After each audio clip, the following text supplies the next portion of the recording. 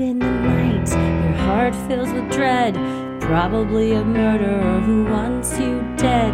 It could be a ghost, a demon, or worse. Perhaps you're the victim of a witch's curse. It's hopeless, you're doomed. You'd call a priest if you could. You'd rather just listen to Sinisterhood.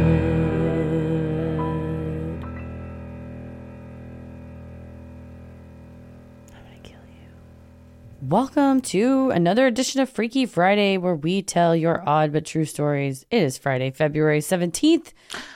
Tommy's birthday. Happy birthday to Tommy. Everybody take a moment and celebrate one of the all-time greats. Greatest human beings, greatest husband, greatest dad, greatest producer. He sets the bar. Friend. Greatest friend. He is. He's one of my best friends. Mm-hmm. He's great. One of his. Yeah. Well, happy birthday, babe. I love you very much, and you're going to love what the kids and I got you. I like whenever I'm over and you're like, I love you, babe. And I'm like, I love you too, just so you know. I just want to tag on. I also love you. When Ella was probably like 2.5, 3, she called Tommy babe as much as she did daddy, because that's all we call each other. So she just hears me. You just hear in the other room be like, babe, babe. Now he's going to think I'm calling him in here. I'm not calling you. I'm just imitating Ella. But yeah, so all that to say, show Tommy some love today. Go eat some Taco Bell, play a video game, live your best life. Held the bell in Tommy's honor, certainly. Well, we had a freaky. I was just over at your house last night, and you and I had a Freaky Friday incident that I want to share on the pod, if I may, because we're sitting on the stoop as we're wont to do. We frequently hang out on your stoop. The new house doesn't have a stoop. I don't know what we're gonna do. I got it figured out. I've thought long and hard about this. It's like a very important part of the new house. But you looked down the street and spotted what? Our house, a neighbor, I guess everyone in your general vicinity is a neighbor. I don't know who they are. But the way their tree was positioned in front of the porch with the porch light, it looked like the tree was on fire. It was a bit of wind last night, so the red of it was a orangey reddish glow of the porch light. The shaking of the tree, it looked like a burning bush. It did. And I said, God, that looks like a burning bush. Whoa. Have I said Jesus' name 3 times today? Which then prompted you and I to riff about the similarities between Jesus and Beetlejuice and what that would look like. Like a film. Yeah. We have the entire film, and then Heather named it. I was trying to think of what rhymed with juice, and I was like, Beetlejuice? Beetle Jesus. So...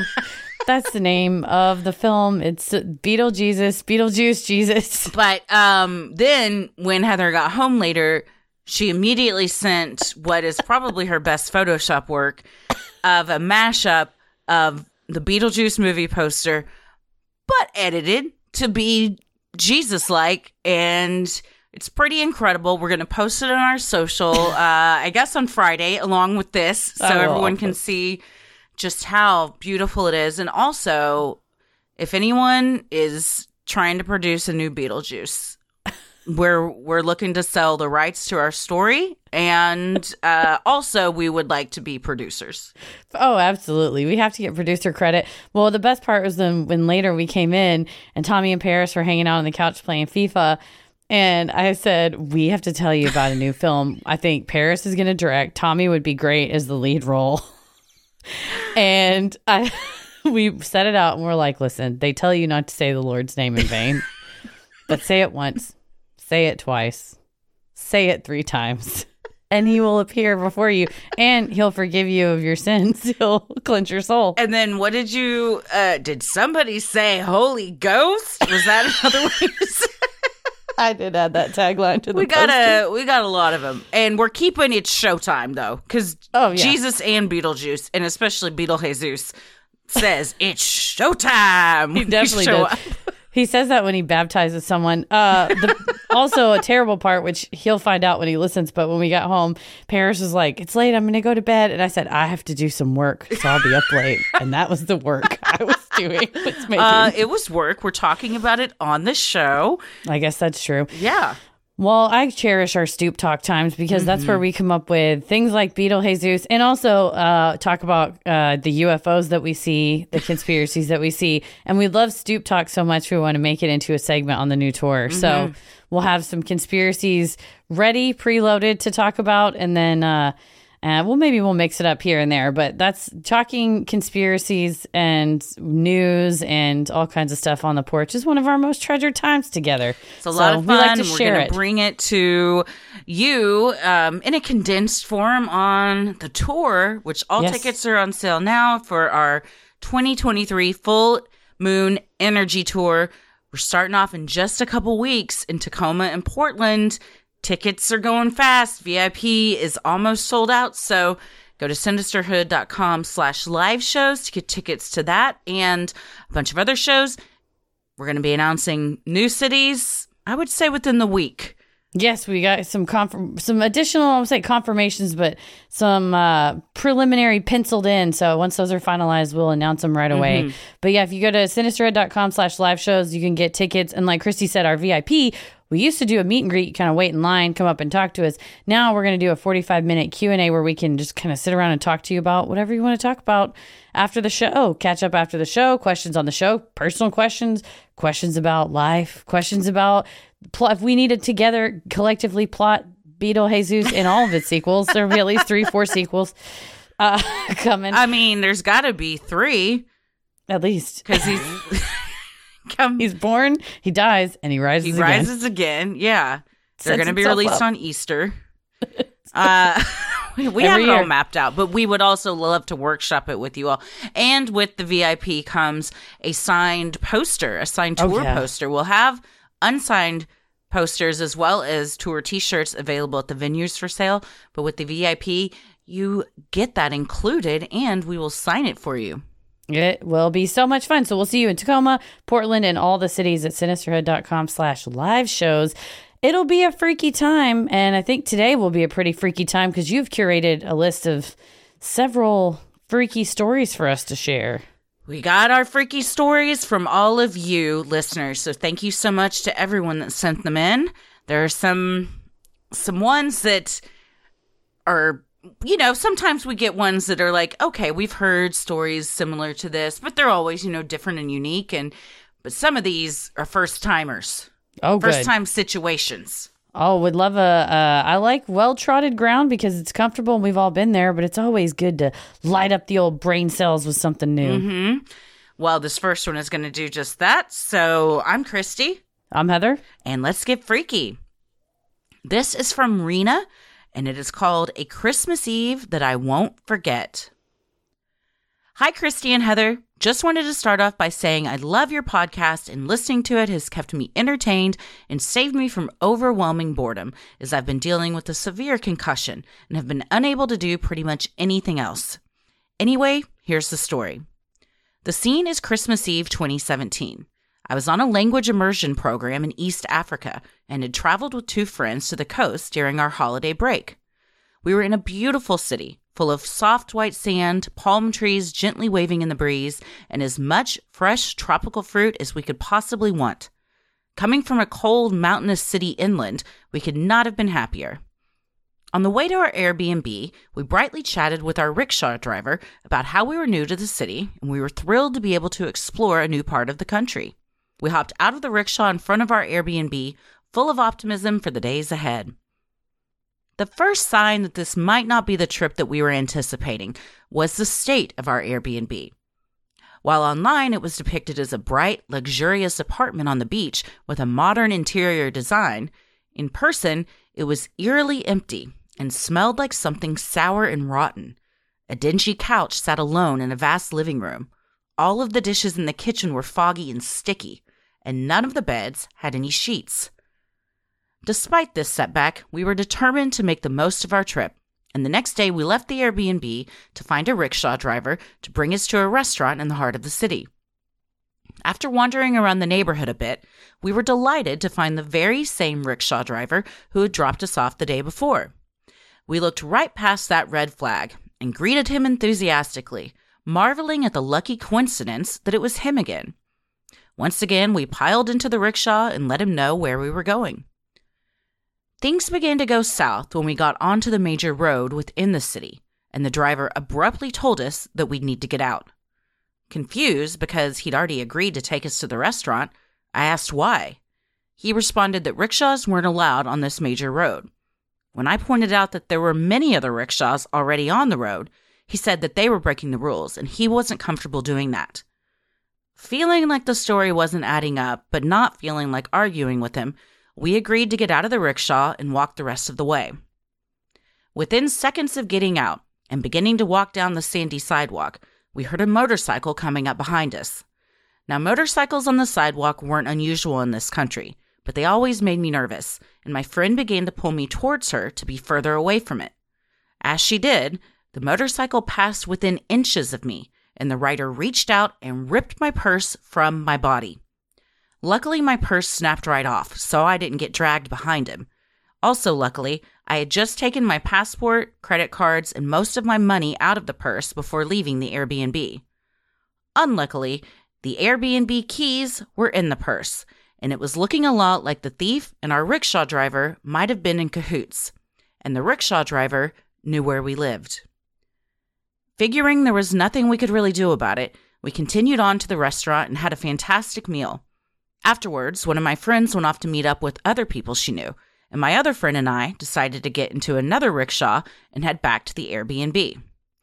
As we're riding along, consciously not mentioning to the driver that we were new to the city this time, I glanced out the window and my heart dropped as I realized that I was eye level with a leg clad in fatigues and adorned by a machete and a machine gun. At that point, I was used to seeing police officers with huge weapons, but it still sent a jolt through me every time. Almost instantaneously, and in what felt like slow motion, the man in fatigues stopped our rickshaw. I could now see that there were actually two men approaching us, both in the same fatigues and carrying the same weapons. As they got closer, I heard one of them say, "Oh, I like that one." Every woman knows that that is not something you want to hear from a strange man, especially one carrying massive weapons. My heart sank further. I decided to greet them in the local language. I wasn't sure if it would have been better to pretend I didn't understand them and hear what else they had to say about us and whatever plans they might have for us, but I just didn't think I could emotionally handle hearing anything like that and not reacting. They greeted us in response, then quickly followed up by asking what religion we practiced. Not your average small talk, to say the least. Now, I had gone to church growing up, but I identify as an agnostic these days. My friend was Jewish. Deciding that Christianity was probably the safest answer, I responded that we were Christian. He immediately fired back, asking why we weren't in church on Christmas Eve if we were Christian. I said we were planning to go tomorrow, and, desperate to get the focus off of us, asked why he wasn't in church if he was Christian too. He said that he couldn't be at church since he was working. Duh. I decided to take advantage of that moment to talk about how being a police officer, soldier, militiaman, whatever he was such a meaningful job because it was all about protecting people. I gushed, "Oh, it's so great to have officers keeping everyone safe. It's so important to protect people." The men shrugged this off and asked if we were married. For whatever reason, instead of spouting my usual yes when I got this question, I chose that moment to respond that I was waiting to finish my studies before marrying. Questionable choice, but oh well. The men then told us that the rickshaw was not in safe condition to ride, and that we needed to get out and go with them. I responded that I felt perfectly safe, and we were close to where we were staying anyway, so it was fine. He insisted that we could not remain in the rickshaw. I responded that if we couldn't stay in the rickshaw, we could walk from there. He didn't go for it. I had no idea what their intentions were for us, but I had the strong feeling that if we went with them, we might never be seen again. So I was going to say whatever I needed to say to not go with them. Throughout our exchange, I could feel something hard and metallic bumping into my leg. I couldn't bring myself to look down at it, but could only imagine that it was the butt of his machine gun. After a few minutes, it became clear that the back and forth was going nowhere, so I decided to distract them and burst out, "Oh, you're officers. Maybe you can help me. I was robbed today," and launched into the tale of my robbery. When I finished, the man looked at me blankly and said, "What do you expect me to do about that?" So much for the noble job of protecting people. I responded, "Nothing, I guess." He then mentioned that it was really hot outside and maybe we could talk more over a drink somewhere. I said I wasn't feeling up to it today with the robbery and all, but maybe we could do something tomorrow. He asked for my phone number, and I reminded him that my phone had been stolen earlier. He then asked for my friend's number, and she pretended not to fully understand, instead answering, "Oh, good idea. I'll write your number down." Looking a little bemused, he gave her his number and finally allowed us to go on our way, with the promise that we'd call him tomorrow. Obviously, we didn't, and promptly decided that we needed to move to a different neighborhood altogether for the rest of our trip. We spent Christmas lounging at a beautiful beach, eating fresh seafood, and I feel incredibly lucky that we were able to avoid harm both from the robbery and those militiamen. It was a scary and stressful day, but I'm proud of myself for being able to stay calm and ramble my way out of whatever those men's intentions were for us. Stay safe out there. Wow. I thought it couldn't get wilder when the rickshaw driver and the motorcyclist were in cahoots, and then a machete shows up. And a machine gun.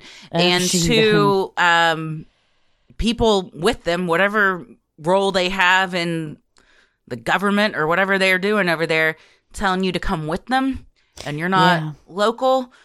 Terrifying. Yeah, anytime you're unsure if there's a language barrier, you're not sure about human rights laws, or you're not sure about laws in general, it is nerve-wracking when you encounter that. And you come around a corner thinking, "Oh, it's a vacation. We got an Airbnb. The pictures looked nice." What a gut punch initially when you go in and it's dingy, it's sticky, there's no sheets. And you think, well, it'll get better, and it just gets worse, and then worse again, and yet worse again. I'm glad y'all decided to go to a different neighborhood. Yeah. Definitely Also, the move. Kudos to you for the optimism of seeing that Airbnb and still being like, this is going to be great. Because I would have walked in and been like, nope, shut it down. We're leaving right now. But I also can be a bit of a diva when it comes to the areas or the places where I like to stay. Yes, accommodations. No, for sure. And sometimes the pictures look fine, and you get there in public, or you get there in person, and it's a complete fabrication. Oh, yeah. Also, good thinking on, let me get your number, and saying, oh, let me write yours down, to just try to avoid any further contact connection at all. Yeah, I have an irrational fear of being absconded in a foreign country and thrown into a jail and never seen from again, which is irrational because rarely do I ever travel internationally, and certainly not to a place where that even might be a reality. But like on the table. I saw that Claire Danes movie, and it scarred me for life. You're like, I can't end up like Claire Danes. I can't live that life. I'm not strong like Claire Danes is. I can't withstand it. Well, I'm glad y'all were Claire Danes strong and made it out. What was that movie called? Broke Down Palace? I think so. Yeah.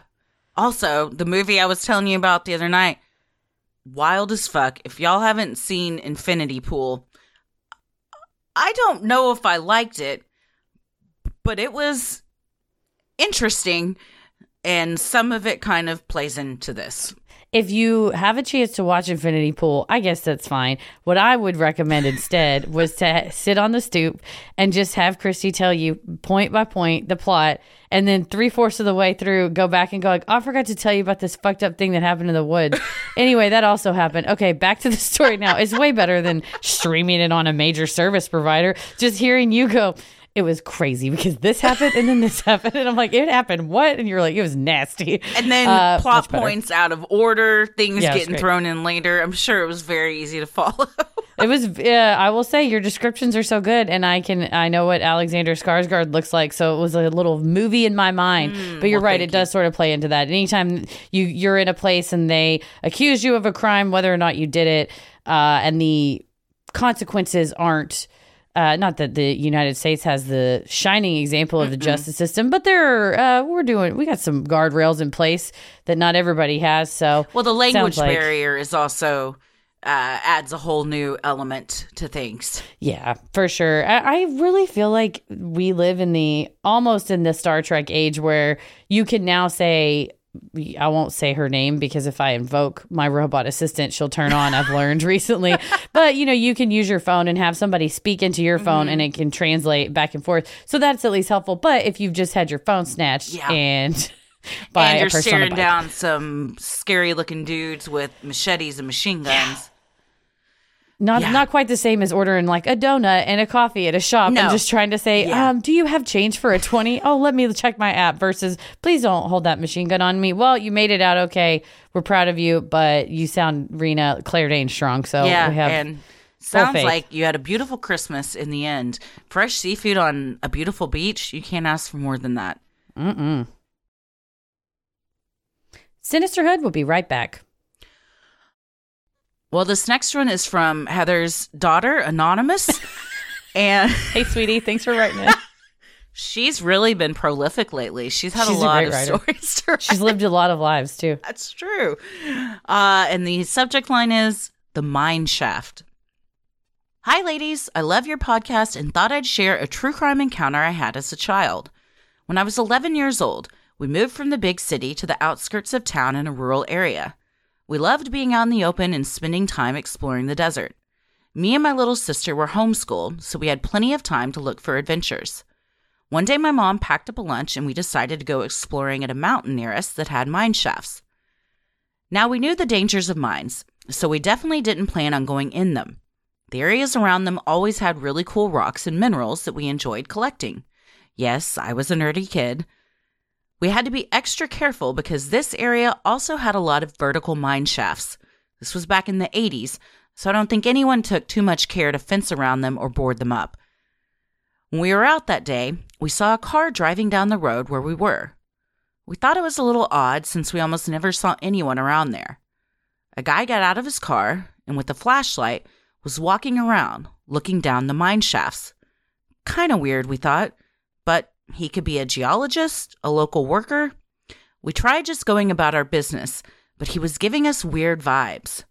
My mom grabbed her .22 out of her fanny pack, just in case, but he pretty much left us alone and continued looking in these mines. Now, my dad was a homicide detective, and had pretty much taught us not to trust anyone, so we were pretty suspicious of this whole thing. Finally, my mom had enough and felt like we needed to leave. He drove slowly by us as we packed our things and got into the car. He looked like a normal guy, but still made me feel uneasy for some reason. When my dad got home from work that day, we were excited to tell him all about the creepy guy we saw and how we wondered whether he was a kidnapper or a serial killer. Once the excitement of the day wore off, we didn't really think about him again. Until a few weeks later. My dad came home from work and said they had arrested a guy for murdering his wife. A typical story for my dad to come home and tell, but get this. Her body was found in a mine shaft, right where we had been hiking that day. Sure enough, it turns out the guy we saw looking in the mines that day had been scoping out places to dump his wife's body after he killed her. My dad was so glad we had gotten out of there when we did. No telling what this man was capable of. One thing I learned from this experience is to listen to my dad's advice. He always told us to trust our gut. If something feels off about a person or situation, get out as fast as you can, even if there isn't a logical explanation as to why. Trust your instincts, they're always right. I'm grateful he left us alone that day, but often think of his poor wife and the fate she met at the bottom of a mine shaft. That's terrible. The premeditation that he was there scoping it out, and to see a woman there with kids and not have any sense of empathy and think, oh, that's just like my wife, but just, eyeballing people, whether to say, get out of the way or I'll make you get out of my way. I'm on a mission. Yeah. It's very eerie to think of the mindset or put yourself in the mindset of someone that you're out there picking up minerals, which, by the way, is awesome. My brothers loved rocks. He had a rock tumbling machine, collect rocks, tumble them up. I got Hell yeah. about 1 million crystals in this house, so there's nothing wrong with collecting gotta rocks get a and tumbler. stuff. I got to get a rock tumbler for my niece. She loves rocks. Oh, Zach Just get a tumble loved one. his rock tumbler. Oh my Okay, well, gosh. thank you. Tumbling Good idea. rocks all the time. But they're out, having a nice day with their mom, a picnic, exploring. He's out trying to find a place to dump his wife's body. Yeah, that's horrifying. Just two lives living parallel like that. Well, your dad was right to tell you all to trust your gut. And your mom having a 22 in a fanny pack. That's how I know this is my daughter. That's me with a 22 in a fanny pack. But honestly, it's, better safe than sorry if you know how to use it and you're trained, I suppose. I mean, had she needed it, this sounds like the exact scenario you might. Also, Yeah. the 80s were a wild time. You could just go to mine shafts, carry 22s in your fanny pack. That hasn't changed, at least not No. in Texas. But mine shafts hopefully have been boarded up a bit more. Yeah, I would hope you would put some sort of a board over it. But yeah, true, back then it was just as industry moved out of certain areas, I think it wasn't really at the top of anybody's list to do any sort of industrial cleanup and just go, well, the mine's closed, fuck it. And then people would go and explore, and you end up seeing a movie like The Kids Aren't All Right with our friend Zach Gelford, who we love. Fantastic actor. Fantastic film. Was recommended by Stephen King. And that same vibe of like, why is there a big fucking hole here that kids can just walk up to? Or, speaking of the 80s, Baby Jessica. Oh, yeah. I That told was you a about- well, but same type of thing. She was okay. Wild story. I think I told that Was. on there that my mom explained that to my 5-year-old niece. We watched that, the news coverage at school, I believe. They wheeled in a TV, much like the Challenger. Yeah. Got to watch a lot of, unknowingly watch a lot of fucked up shit on a wheeled in TV in the 80s in school. So much of our trauma was delivered to us through a giant tube TV on a metal cart. That was presented like, this is going to be great, kiddos. And then You know what, though? tragedy struck. Every time we learned something. Oh, yeah. We did. 100%. Well, thank you very much, my darling Anonymous. Well, this next one is from Gabriel, and it is called A Teenage Stalking. Good day. In the fall of my 15th year, long before my transition, I'm transgender, I was a high school girl. I had a friend sleeping over on the weekend. We were watching movies late at night in my basement. The backyard to my house was wooded, and we didn't have curtains or blinds on the back windows. The phone rang. This is the late 90s, so it was the house landline. And as I said, it was late. So I rushed to answer, worried it was one of our friends and not wanting to wake my parents. I said, "Hello?" The voice on the other end was probably masculine, but pushed to a late Michael Jackson tone, Mickey Mouse-ish, and said, "Is Kelly home?" Kelly is my sister's name, who notably had a bedroom in the basement. She wasn't, so I said, "No, may I ask who's calling? I can give her a message." He said, "That's okay. What are you girls up to?" The hair on the back of my neck prickled. I had not mentioned my friend, and she hadn't made a sound. I asked, "Excuse me?" He replied, "Just hanging in the basement, watching some telly?" I freaked and hung up. I looked at the back windows, but it was night and the yard wooded. I couldn't see a thing. I looked at my friend and dragged her upstairs, waking my parents. As I was explaining what happened, the phone rang again. This time my dad answered. He only heard heavy breathing, then a click. He told everyone to stay together and search the house, and probably a light search of the yard, because my dad is a huge scaredy cat. He told us he didn't see anything and we should all just turn off the lights and go to bed. We tried doing that, but the phone rang 4 more times that night. My dad answered every time and the person hung up. He tried star 69, but the number was blocked. This guy called up until very cold weather. We lived in Minnesota. Anytime my bedroom light was on later than other house members. Then it stopped. Hoping it was over, I relaxed a little. With the spring thaw came an onslaught of calls, always when my light was on later than the rest of the house. We tried contacting the police, but they had nothing to go on. No number, no sighting, just creepy calls. My room was adjacent to the roof. I knew from personal exploits that a person could access the roof by my window with a little agility and no ladder. I would have nightmares that a man was sitting on the roof outside my window masturbating. In the dreams, I would get up, raise the blinds, and see him sitting there, smiling at me. By the spring, I could drive, and having cars for all of us often meant I got home and had to park in the driveway. With the woods around me, I'd steel myself and make a run for it to get inside, only to immediately hear the phone ring. It was terrifying. This went on through the summer. Eventually, a friend of mine, a fellow redhead in the neighborhood, woke up to see a man masturbating in the window well to her bedroom. She had a room in the basement. He was caught and put in jail, and the calls stopped after that. Thankfully, no one I know of was physically hurt.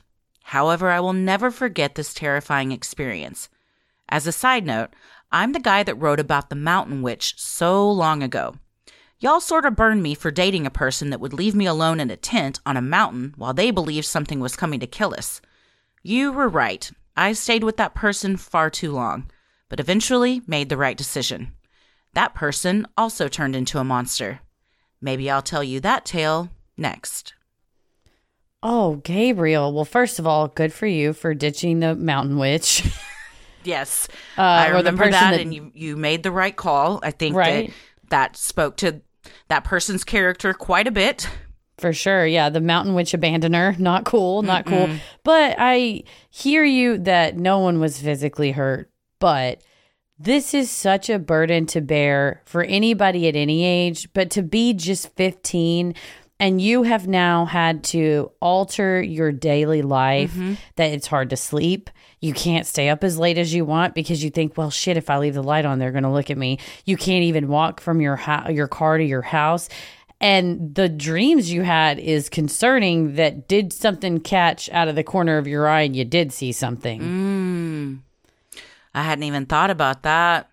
You had a premonition. I don't Yeah. know. But yeah, that's horrible. Yeah, you don't have to be physically hurt to be abused and traumatized. And if your entire day in life is having to be altered because of fear, that's absolutely abuse and trauma. To know that someone is seemingly watching you at all times, at least when you're home, you get home, you get inside, immediately the phone rings. That So gave what me are they chills. just sitting there constantly by their window looking out to see you? Where do they live? I mean, obviously they live kind of close in the vicinity. So then I would be out thinking, is it that person? Could it be that person? Like who could this be? Maybe they had a thing for redheads. Yeah, I'm trying to think if I was, my initial reaction was, oh, they're probably in the woods with binoculars. But if it's the late 90s and you're getting calls on landlines, either they have, a giant Zach Morris phone that they're using from the wooded area, or you're right, there's somewhere where they, whether high up or a house nearby, that they've got an eye on those windows, that certain set of windows, and had moved past enough to know who was staying where. And very eerie that the victim who caught him outside their window resembled, had red hair as well. Well, I think it was clear if the calls stopped that was the culprit. Hopefully that stint in jail taught them a lesson, and all that perverse bullshit was stopped after that. Right. Stay off the phones. Well, you're very brave, Gabriel, for going through all that. That's terrible, but thanks for sharing, and thanks for the update on ditching the mountain abandoner. Congrats on ditching the mountain abandoner. Right? Congrats. On to bigger and better. Sinisterhood will be right back. Well, this next one is from Jada, and the subject line is Bagpiping Demons. Hello, my name's Jada, and I'm 22 years old, and I love you both and all you contribute to the true crime community. I'm sending this story to 2 separate pods, but I love you both equally, LOL. I've been listening since my freshman year of college, and I'm about to graduate in December with my bachelor's in social work. So thank you for helping me survive college and all of its bull. I'm from a town in northwest Missouri called St. Joseph. It has a population of around 70K, but still has the small town vibe where everyone knows everyone's business. And if you don't know someone, you probably know their brother, sister, mother, or cousin. Anyway, there are some pretty creepy spots in St. Joe. One being a place called Felix's Grave on the north side of town. There are hundreds of stories regarding the gravesite and how it came to be, but most of them are not true. I was always told that Felix killed his whole family, and that's why they're buried up there. But with a little research, I was able to see that that is untrue. What is true about the area is that in the 80s, Satanic Panic Central, there was a devil-worshipping group that would go into the caves around the wooded area and do, I don't know, devil-worshipping shit? Anyway, on to my encounter with the gravesite. My freshman year of high school, some friends and I were hanging out, being driven around by one of our dads. We decided it would be fun to go to the gravesite around 9 p.m. when it was pretty dark out. All 6 of us began the mile or so walk up to the grave, the sky getting darker and darker as we made our way further into the woods. Most of us had been up there during the day to try and disprove the fact that it was haunted, but for some reason still felt the need to experience it at night. Scary vibes, you know? We passed the actual graves and made our way through the gate where people had seen scary shit, I guess, and would come back with scratches all over their backs. I was recording the whole time, just in case some creepy shit happened, and I'm glad I did. Keep in mind this was the middle of the woods. As we walked in silence, someone said something along the lines of, "I'm glad we haven't seen anything," and then immediately stopped. The sound of loud bagpipes blared through the air. Us 5 girls looked at each other, screamed at the top of our lungs, then immediately started sprinting back towards the truck. My Crocs were in sport mode, and I have never run that fast in my life. The bagpipe sound faded the further we ran. When we got back into the truck, we realized we were all like 15 and couldn't drive away, and that the dad that was with us was nowhere to be found. After a couple of minutes of crying and freaking out, we saw him emerge out of the darkness, taking his sweet-ass time as we were having mini heart attacks. I still don't have an explanation for those bagpipes playing in the middle of the woods, but I sure as hell wasn't staying to figure it out. On the way back to the house we were all staying at, one of the girls that was with us asked if we could drive by her aunt's house. As we approached the alley behind the house, she then decided to tell us that it was being robbed. For some reason, the dad stopped the truck behind the house and the girl rolled the window down and began yelling. Not even 5 seconds later, a man with a literal axe ran out the back door and toward the truck that was finally moving again. When we arrived back at the house, the parents decided it would be funny to play a prank on us where they locked us out of the house and blasted bagpipe music on a speaker. It took us all a while to process this traumatic night. In hindsight, I think the most disturbing part was that we witnessed a burglary and the dude tried to attack a full car of teenage girls and a dad. Anyway, thanks for reading my story. If I can go back in the archives of my iPhone 5C, I will try to find the video from that night so you can hear the bagpipes and our screams. Jada. I appreciate these children had such a traumatic night. They witnessed a robbery. They had an axe yielded at them. They heard demons. And still, when they got back to that sleepover, the parents were like, "Nah, this ain't enough. Lock that door. Get the speakers.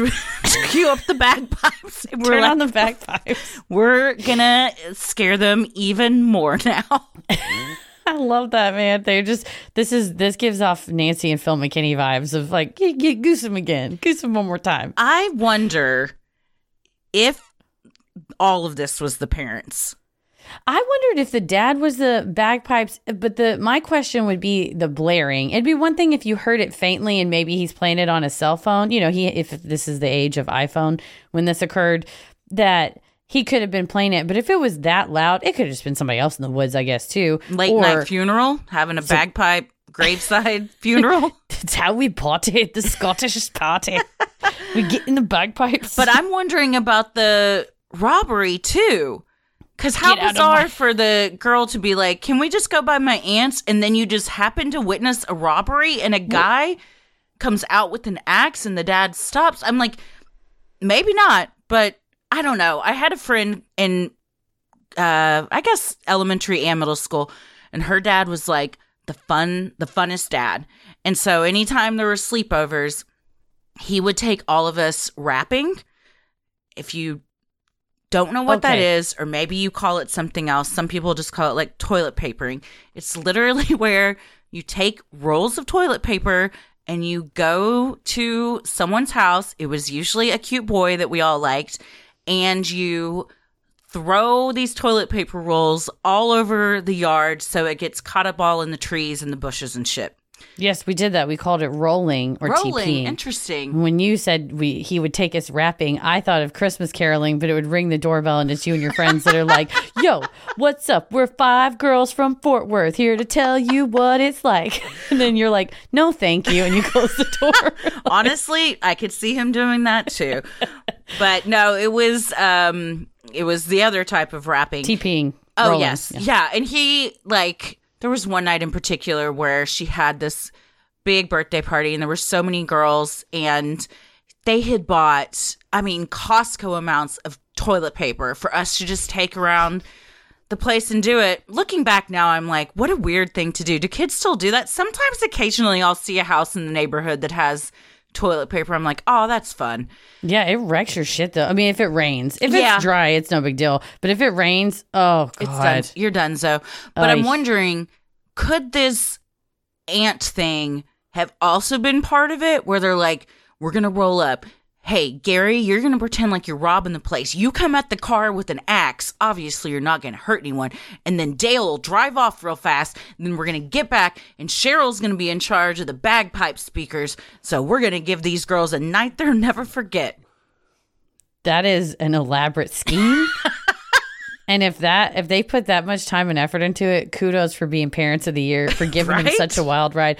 I would be more inclined to think something was going on in the woods as far as somebody was playing music, or it was something you heard from somebody's house or a funeral or a memorial. And then separately, the friend said the friend then decided to tell us that the house was being robbed. So I figured the friend was just a hero and that was like, me and my friends are going to roll in and help. You're being robbed right now. We've got Dale with us. He's driving the truck. There's 5 girls. We could take some guy. And then he has an axe and you're like, oh shit, we didn't hear about the axe. Roll. And So not the maybe she toilet got paper kind. wind that her aunt's house was being robbed. She was trying to go by and see what they could do, perhaps. Her aunt texts her teenage niece and is like, the shit is going down. I need you and the other rappers to come and get this guy. She's like, we're at Felix's grave. We'll be there ASAP.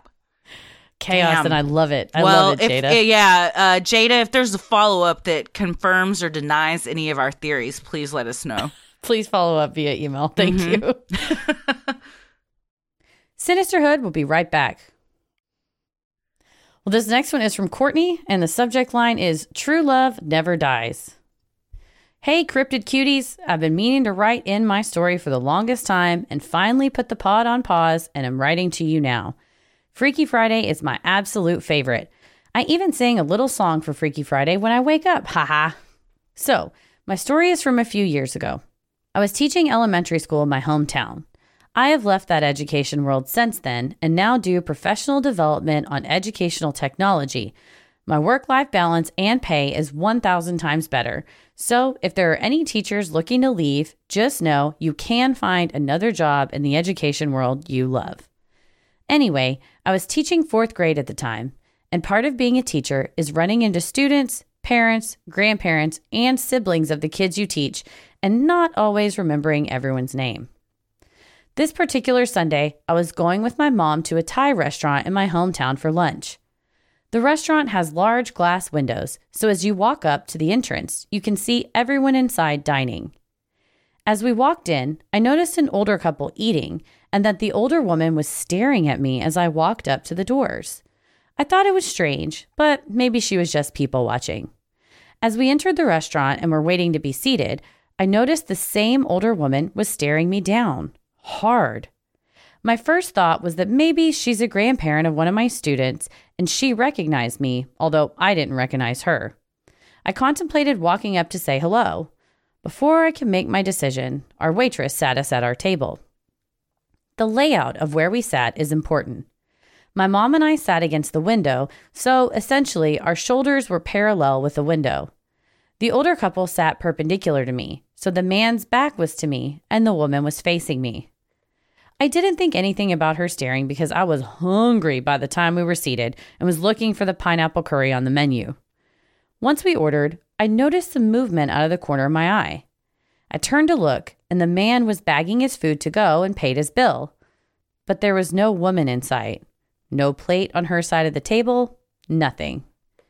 My stomach dropped to my feet. The man got up to leave, and I whispered to my mom, "Was that older man sitting with an older woman when we came in?" She told me, "No, he was alone. Why?" At this point, I thought I was truly going insane. I told her, "Are you sure? Maybe she just left early." My mom was positive nobody was with him. I told her I saw an older woman with him, and we were both confused.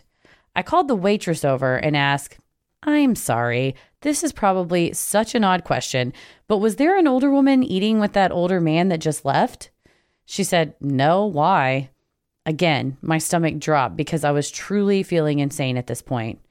I've lost my mind and I'm hallucinating. Great. I told her that I swear I saw a woman eating with him, and she rather loudly said, "Oh my God, really?" I felt like the whole restaurant turned to look at me. I wish I could have vanished on the spot. The waitress then told me that the man's wife had recently passed away, and before she did, they would come to this restaurant every Sunday to eat lunch together.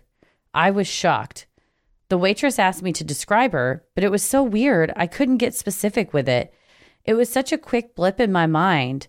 I didn't have specifics such as hairstyle or clothing style, but when I saw that woman, she looked as real as you or I. She told me next Sunday she would let him know what I saw and let him know that his wife was still dining with him. I think I was meant to see her. Maybe that's why she stared so hard, because she could tell I saw her and wanted me to remember so I could let her husband know. I had goosebumps the rest of the day, and while I still felt crazy, it made me feel better knowing that the husband would know she was still with him.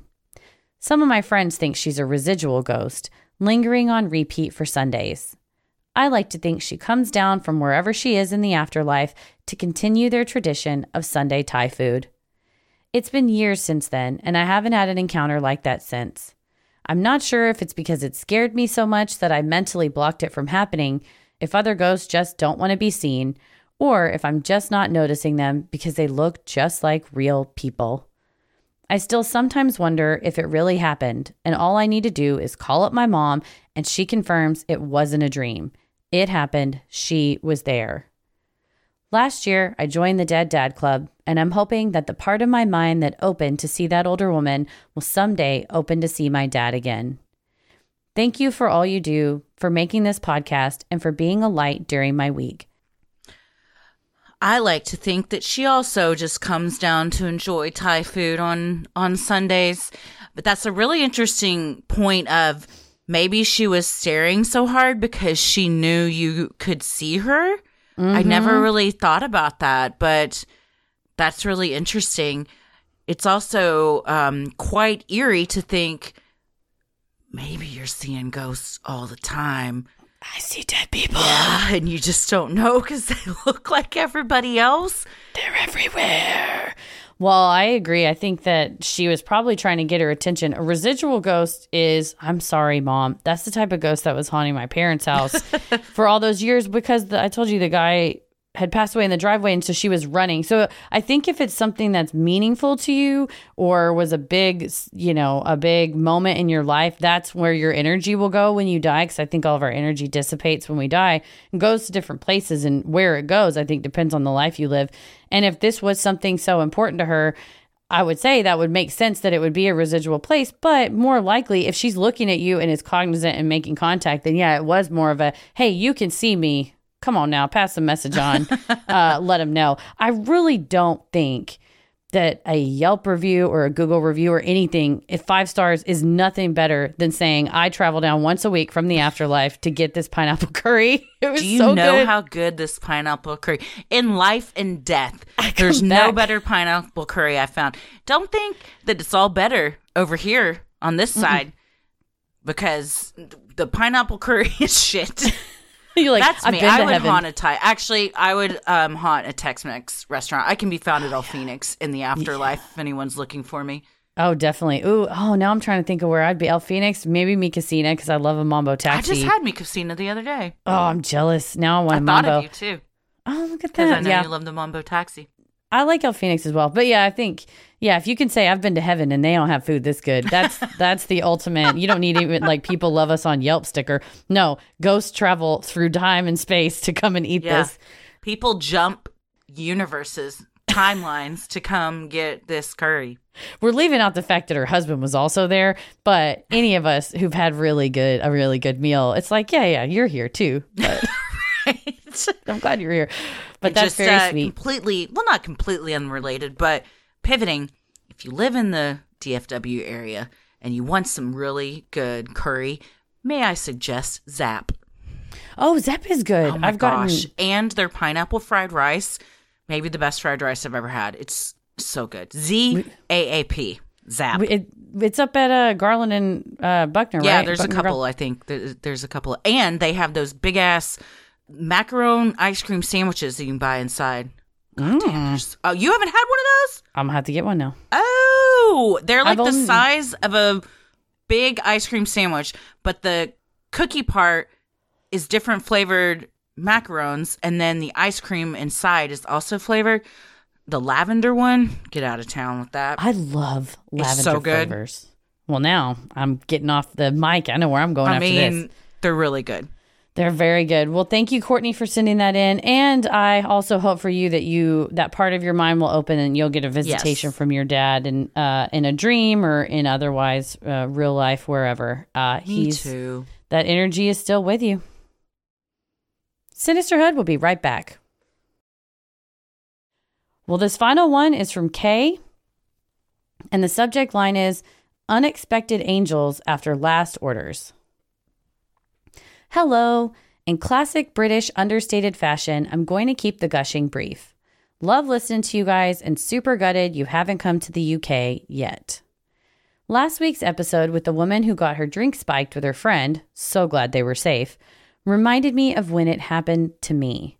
But my story was a little different and has a bit of a heartwarming end. About 10 years ago, I went out to a lesbian bar with a gay couple I was friends with.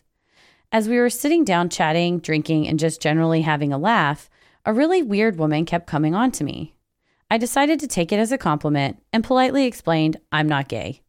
I didn't feel particularly threatened because I'm 5'10" and northern. We don't take shit up north. This weird woman kept sexy dancing around the table and trying to talk to me and asked if I wanted to do some pills.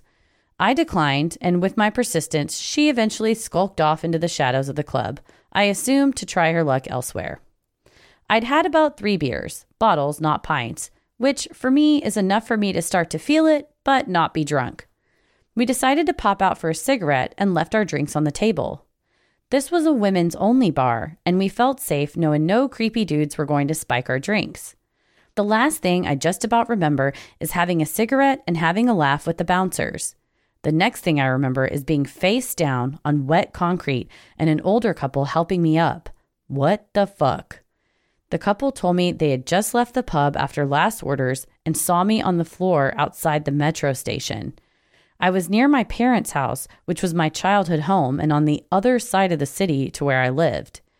They walked me to my parents' house. I don't remember how they knew the address. I'm assuming I told them. My parents told me they thanked the couple and put me in the bed in the spare room. I woke up the next day feeling sick as hell.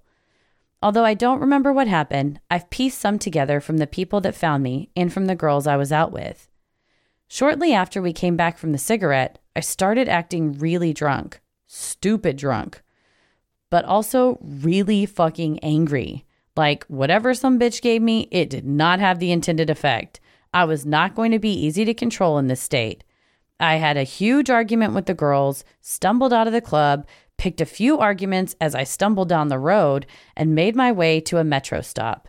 They followed me, asking to get me a cab and explaining the metro doesn't go where I live. I was having none of it.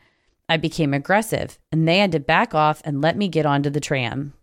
I think that in my confused state, some unconscious part of my brain made me go back to where I knew I would be safe, my childhood home. I have no idea to this day what happened on the tram or how I fell down.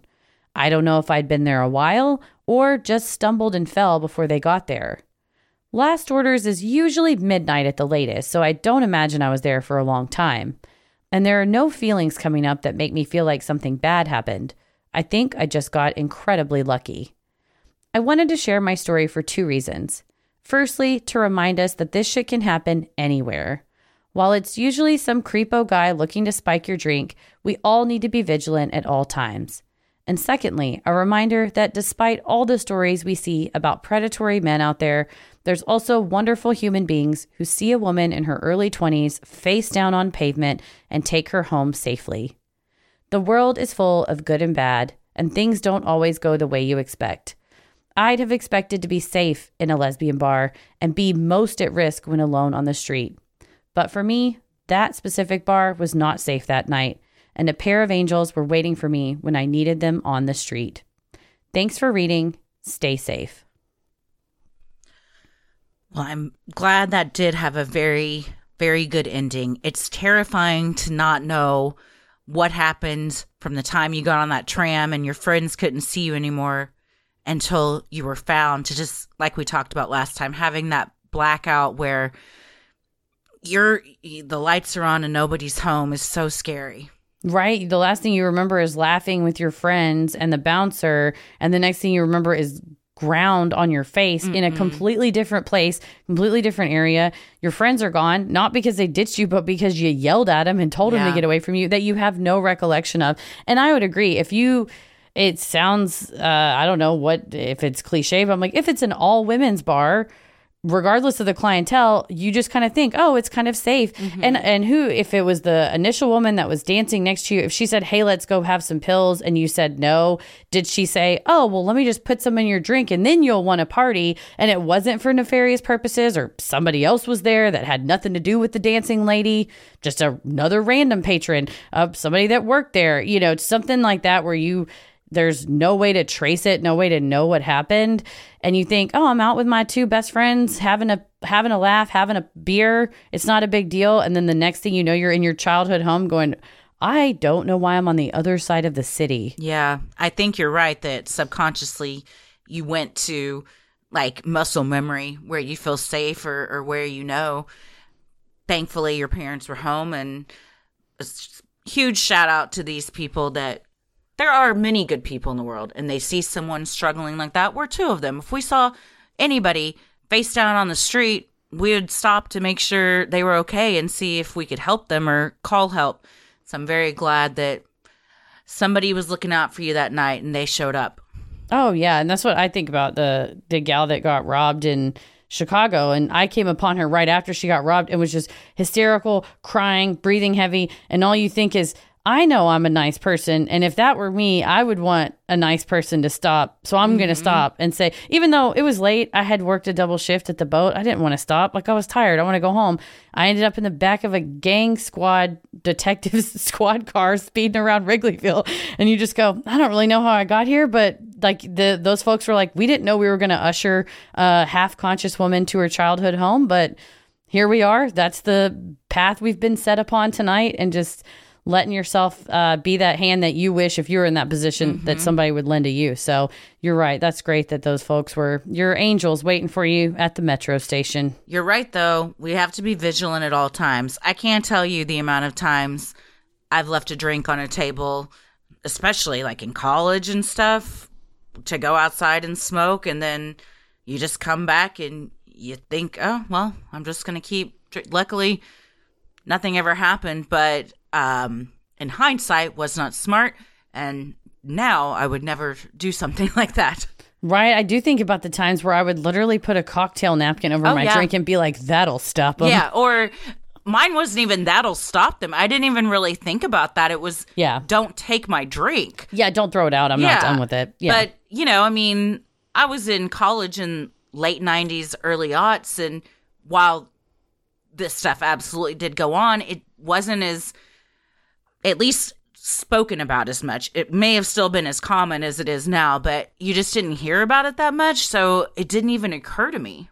Right. Yeah, it did. There was a push more towards like a public information campaign, probably like the mid 2000s. I feel like it really became more prevalent to talk about it. You know, it's on Dateline 2020 and all that. But I am glad that there are people like those folks that helped you, and also service industry workers that keep an eye out for folks. And, you know, when you go to a bar and says, oh, if you want to order an Angel shot because you feel unsafe, or we'll walk you to your car, we'll make sure you get an Uber, all that kind of stuff. I like that that has become a push of, our bar is a bar for everybody, but not assholes, not predators, and we're here to keep you safe and make you safe. So that's good that we've hopefully shifted, not only that we watch out, but we all watch out for each other. Yes. And if you were ever in a bar as either an employee or a patron and saw somebody sprinkling something in somebody's drink, I think now every single one of us would be like, hey, what the fuck? Yeah. No, I'm watching you. Nah, that ain't gonna fly. Yes. No, throw that shit in the trash. Well, we're glad you're safe, and thank you for sharing that story with us, Kay. Yes, thank you so much. Thank you to everybody that sent in your Freaky Friday stories. If you have an odd but true story, maybe you've encountered Bigfoot, you've seen a UFO, you had a brush with true crime, or you felt the presence of an otherworldly being, send them in at sinisterhood.com/Freaky Friday.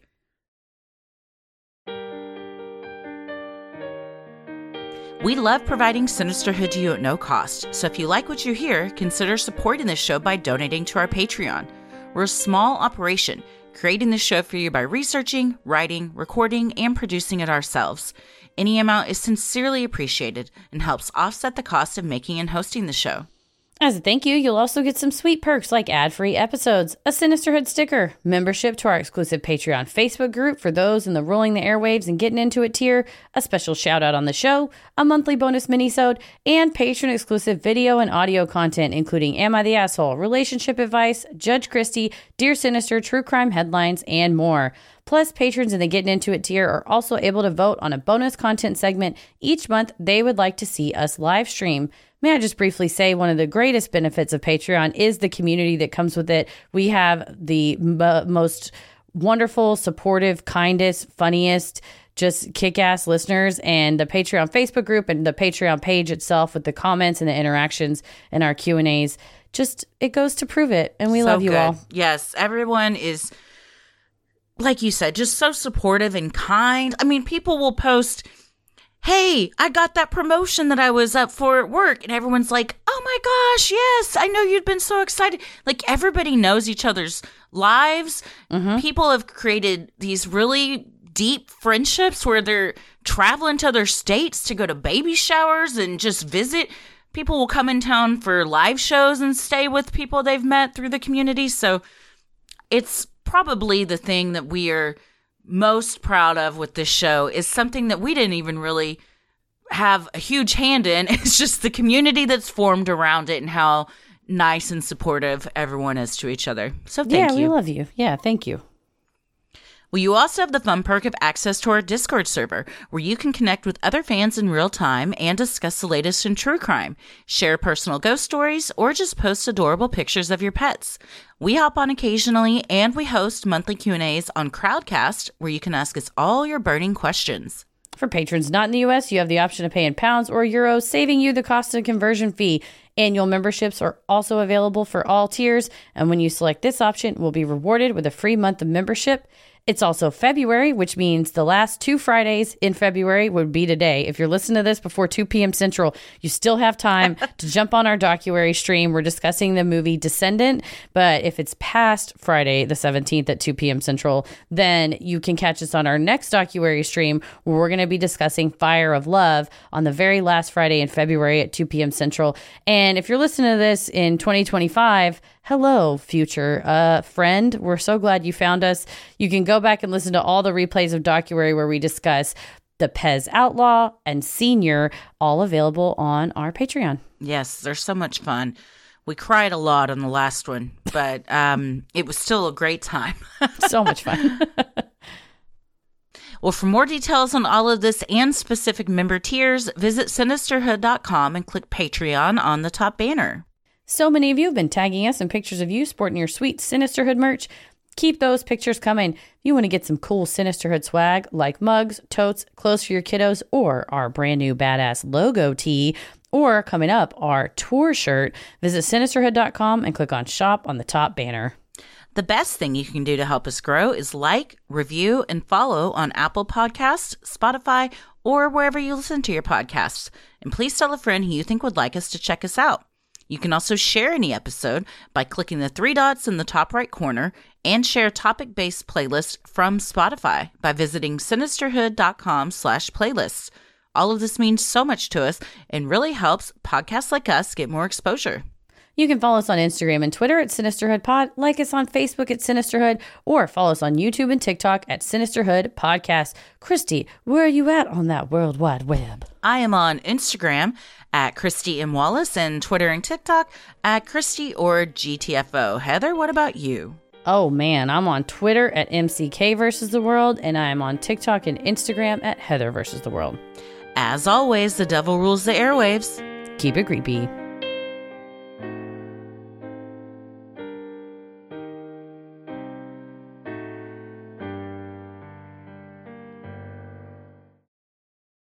Sin